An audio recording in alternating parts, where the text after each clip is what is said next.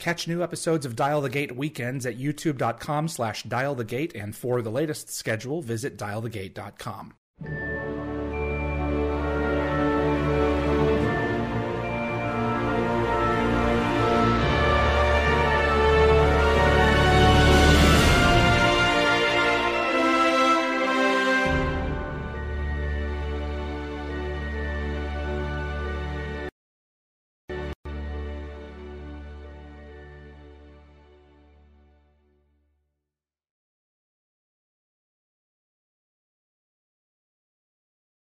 Welcome to episode 50 of Dial the Gate. My name is David Reed. Thank you so much for joining us. Corin Nemec is our 50th guest on Dial the Gate, and I'm very privileged to have him. So let's go ahead and bring him into the room right here. Hello, sir. So, buddy, I'm just glad that I'm only the 50th episode and not 50 years old.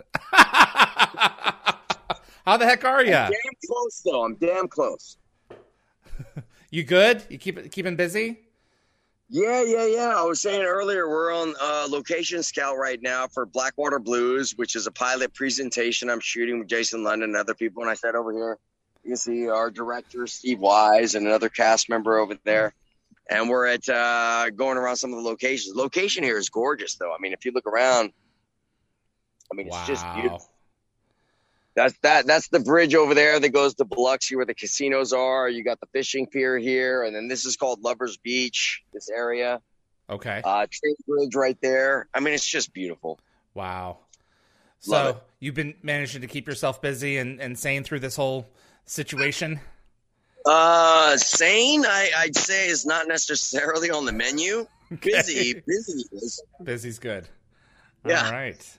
Wow. Well, it's a pleasure to have you. We have been going down Stargate memory lane for the past few months here, and are hopefully going to continue to do it. But you've been involved in this franchise. You were in it for a single season and a guest in 5 and 7. But I mean, the legacy of this show continues to resonate across time. What is it like being part of this thing? Weird. Completely unexpected. Like I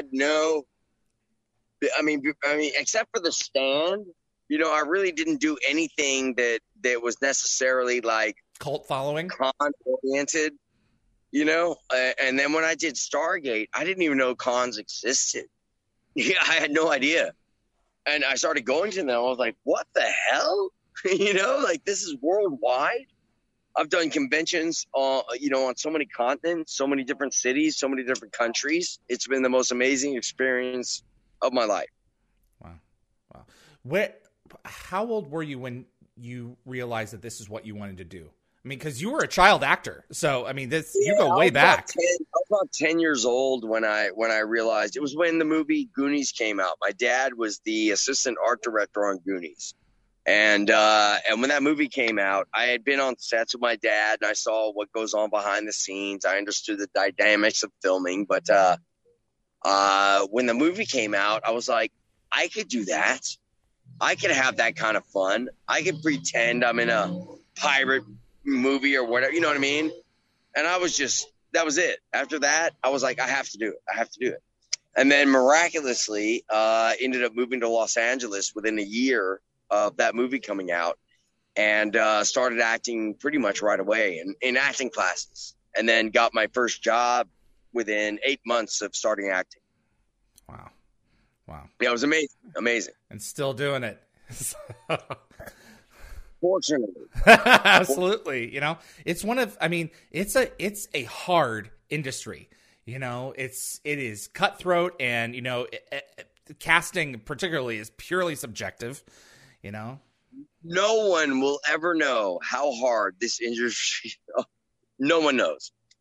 This industry is a nightmare, but it's a lot of fun. Absolutely. How did you get involved in Stargate? So can you tell us about being cast as Jonas? Yeah. It was completely random. I was at MGM Studios, or their corporate offices, auditioning for something totally different. It had nothing to do with Stargate.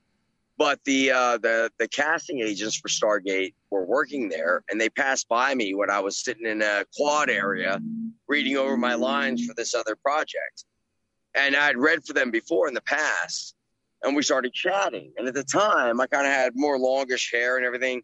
And they're like talking, and they start saying, "Oh, yeah, we just got a new role for Stargate." It came up that day, the very day they saw me. The role of Jonas Quinn came up. And they're walking around, and they look at me, they're like, and they start whispering, like, "He kind of looks like Heath Ledger." You know? I was like, that could be a good thing. And then they mentioned, like, they said, "Hey, you know, we're casting a new role for Stargate, this new character and all that. Would you be interested?" Obviously, I said yes. So all I had to do was send over my reels, my demo reels up to Canada, and they looked at him and said, "He's good enough." He's good enough. You know, it's Hollywood. This is true. Corin, I got to ask, did you know what you were walking into coming in after Michael left as far as the fan response? No, not a clue. Because the original Stargate was on Showtime for 5 years. Right. I didn't have Showtime. Yeah. So I never one guest spot. In Meridian was on Showtime. Yeah. So I didn't know anything about the show except for seeing the posters on bus stops and buses and billboards. That's as much as I knew about the show. And I loved the original film. Like the original Stargate film, one of my faves. Love it. So I got into it. I had no idea what like I said, about the conventions and all that. Not a clue. I was shocked. And then when I took over the role of Jonas Quinn, replacing Michael Shanks, I got so much hate mail. So much hate mail the first like month and a half of the show. And then it shifted. And I got apology letters from people who yeah, they sent me hate mail saying, here, you're taking over my... And then I get a letter back, they're like, "I'm so sorry. We love you as Jonas. You're actually a great choice to replace him. My apologies for being a jerk," or whatever, you know. So that was nice, because some of the letters, I was like, am I about to be killed? I was like, people are very, very... serious about. I thought I was getting Arkancided. Yeah, no, absolutely. Am I actually? I feel like Harold Lauder. They think I'm Harold. I didn't blow anybody up. Yeah, totally. Man, well, what a ride! And at some point, I'd love to have you back for like a longer conversation about that year's journey. But I have. Yeah, we should do that. I have some fans that have submitted some questions for you, awesome. And I want to give. Yes, Akos wants to know, what's the single thing you're most proud of about that journey, about your Stargate journey? Ooh. Honestly, I'd say that being a part of such an epic sci-fi series and branded show, I didn't know until way after, just how big of a deal it was that I got to be on that show as a series regular. That's when I was like, wow, I was part of something big. It didn't hit me at first, but later on it did.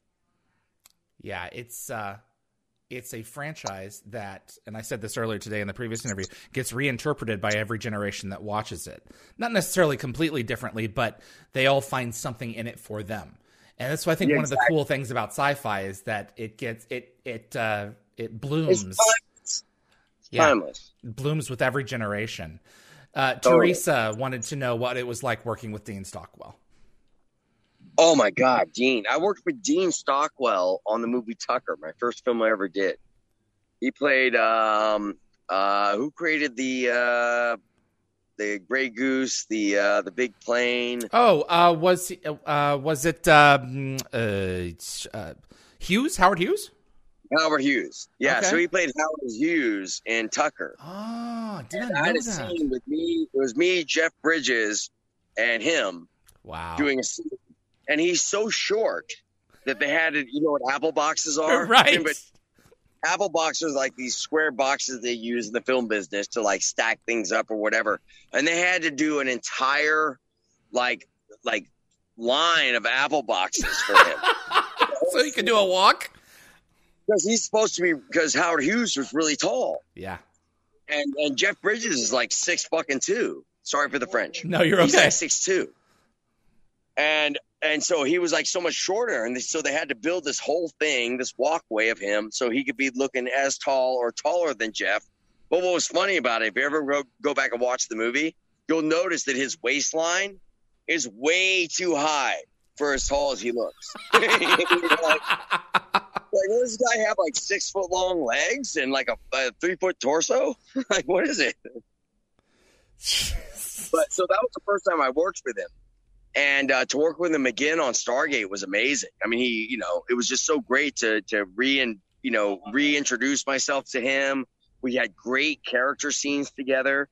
Amazing actor, amazing guy, and a legend to me in the film business. Oh my gosh, absolutely. I mean, another child actor, who has made a tremendous success of his life. I mean, he's a Cylon, for crying out loud. And Quantum Leap.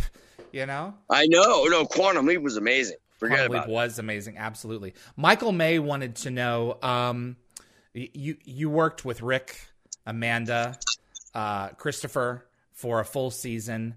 Any special memories? Christopher Barding Judge. Oh my gosh. Don't get me started. Any positive memories or special memories working with that group of people? 100%. Every memory was positive. It was just, I didn't know that Chris Judge liked to fart before scenes until I got on set.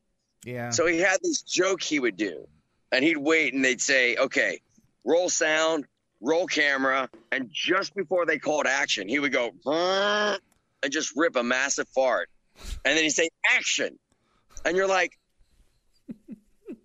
he just farted. It's like, I'm supposed to do my lines. So I learned early on, don't stage myself behind Chris Judge. I'm dead serious. Or if the stage direction says, I'm not going there. I know what he's going to do. The first 2 episodes, I kept being behind him, and I'm like, yo, that's not cool. So after that, I was like, how about if I'm on this side of tapping or that side of Rick? Not behind Chris, please. This is Chris's way of saying, welcome to the show. Totally. What was it? That was the first season where Rick had a reduced schedule. What was it like working with him and his energy, and also working around his schedule? Who? Richard Dean Anderson. Oh, Rick? Yeah, he had a tight schedule at that point, and was trying to spend more time with his daughter and do that kind of thing. So they would basically bring him in like 3 days a week and shoot out all his stuff. So scheduling wise, it was a little complex, but Richard Dean Anderson is one of the coolest dudes you ever met. He is as jaded. I can't hear you. Oh, I lost you.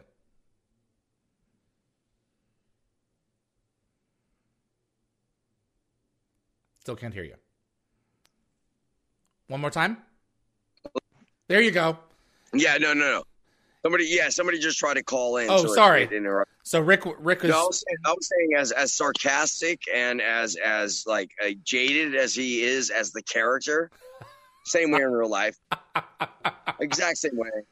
But hilarious. The nicest guy ever. So approachable, very kind, but jaded and sarcastic in a good way. What about Amanda? Oh my God. Come on. Amanda Tapping. I mean, like if the heavens sent down an angel and told her she should be an actor, that's Amanda Tapping. Absolutely. Reese wanted to know if you had, most giving, most kindest, most attentive you could ever imagine. And not only that, all the technobabble she had to do. She memorized that stuff to a T. We're talking one take, print, done, moving on. It was incredible. She's amazing. Was it, you had a fair bit of that yourself, not so much technobabble, but a lot of research, archaeological related stuff. Was that difficult to keep up with? Was that? No. I mean, just like her, I'm a pro. I'm gonna do my at-home rehearsals. I mean, everybody has a different technique about memorizing lines and all of that. My main thing is to memorize what is the point of the scene. When I understand what is the whole point of the scene, the dialogue for me just suddenly comes naturally. Because I have to say this to get to that point. You know what I mean? Well, that makes a lot of sense. I do spend a lot of time, memorizing, but I use the Shakespearean technique where you just do one line at a time. You memorize the first line. If you have a paragraph, you start with the first line. Memorize it, get it down. Then add the second line. Memorize the two together. Then add the third line. Memorize those three together. And you keep going like that until you get to the end. And it's like clockwork. Wow. I don't know, man. You guys, the muscles that you have to have in your brains in order to pull some of this dialogue off, just pages and pages of stuff at any given day. That's something that you can lose over time if you're not working it. But that's true. What an experience about this being on this project. Would you be willing to come back to the fourth series? Alaskan Ballistics wants to know, because Brad Wright is trying to get a fourth series off the ground. Would you be willing to return? Listen, yes. Absolutely. Because Brad Wright, great guy to work with, great guy to work for. I mean, just a fantastic, very professional, amazing writer, amazing creator. Of course I would. I don't think that they're trying to bring too many people from the old cast into it, but from what I've heard. But if that offer came through, New York second. Fantastic. That's great, man. I really appreciate you taking the time. I'm hoping that we'll once conventions, in-person conventions come back, we'll be able to see you at a GateCon or something like that real soon. And it's Pensacon in late May. Okay, what Pensacon? Yeah, in Pensacola, Florida. Okay, all right. Great convention, huge convention. Really? I have family there. I might have to go.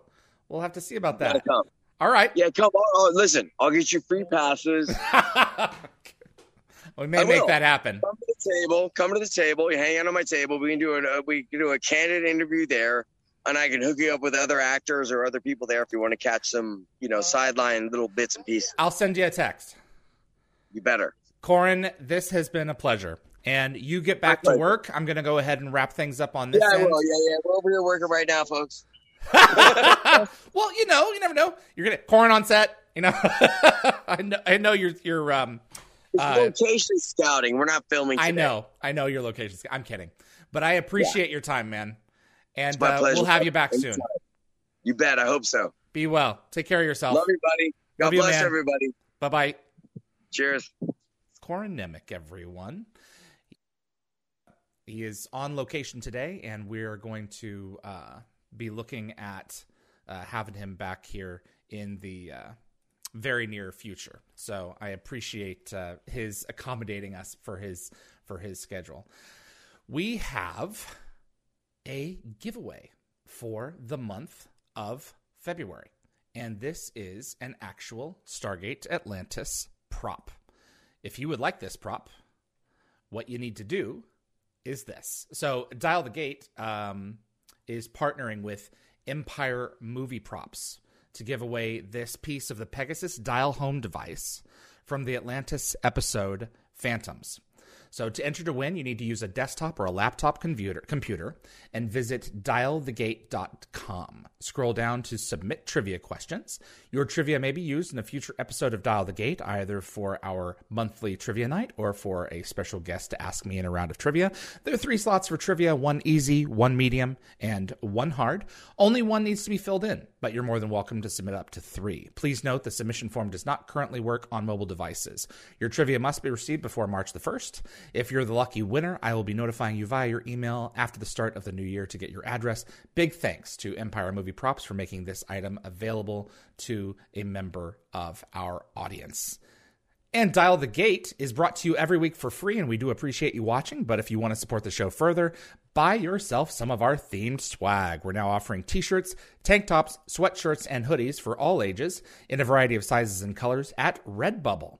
We currently offer 4 themed designs and hope to add more in the future. The word cloud designs have both a solid background or a transparent background option, so that you have some flexibility between choosing a light or dark color. You just go through the menu and find which kind. They're all in parentheses as to what kind it is. Like in these photos here, the white background is on the right, and like this one with this gal's shirt, and his shirt, that's actually with a non-white background around the words. So you can visit dialthegate.redbubble.com, and thank you for your support. And if you like what you've seen in this episode, I would appreciate it if you click the like button. It really makes a difference with YouTube's algorithm and will definitely help the show grow its audience. Please also consider sharing this video with a Stargate friend, and if you want to get notified about future episodes, click the subscribe icon. If you plan to watch live, I recommend giving the bell icon a click so you'll be the first to know of any schedule changes. That's all that we have for this episode. I know it was an abbreviated show, but we wanted to get you Corin, and I wanted Corin for the 50th anyway, so I really appreciate his accommodation.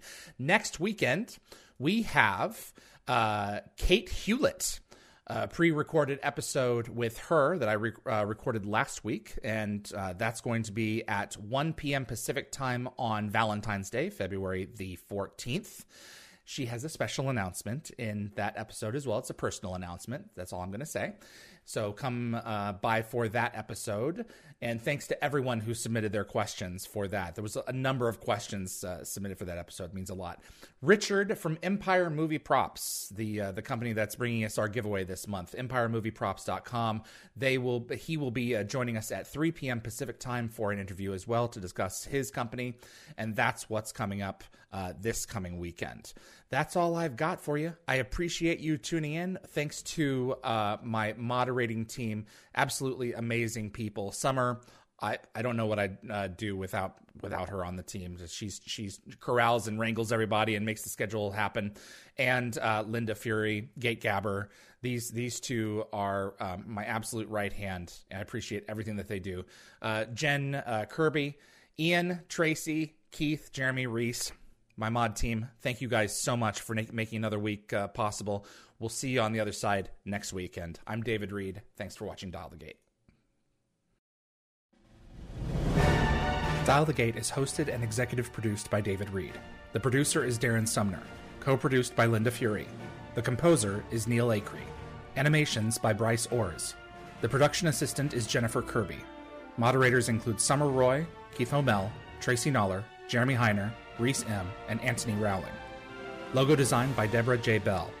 Additional effects by Thomas Tots, with contributions by model makers Chris Baker, Stephen Barr, Kevin Zabo, and Tom Paris. The archivists are Linda Fury, Zachary Adams, and Fred Eric Marcoux. For general inquiries for submissions, please contact us at dialthegateshow@gmail.com. Visit our website for the upcoming schedule, as well as an archive of our past episodes at dialthegate.com.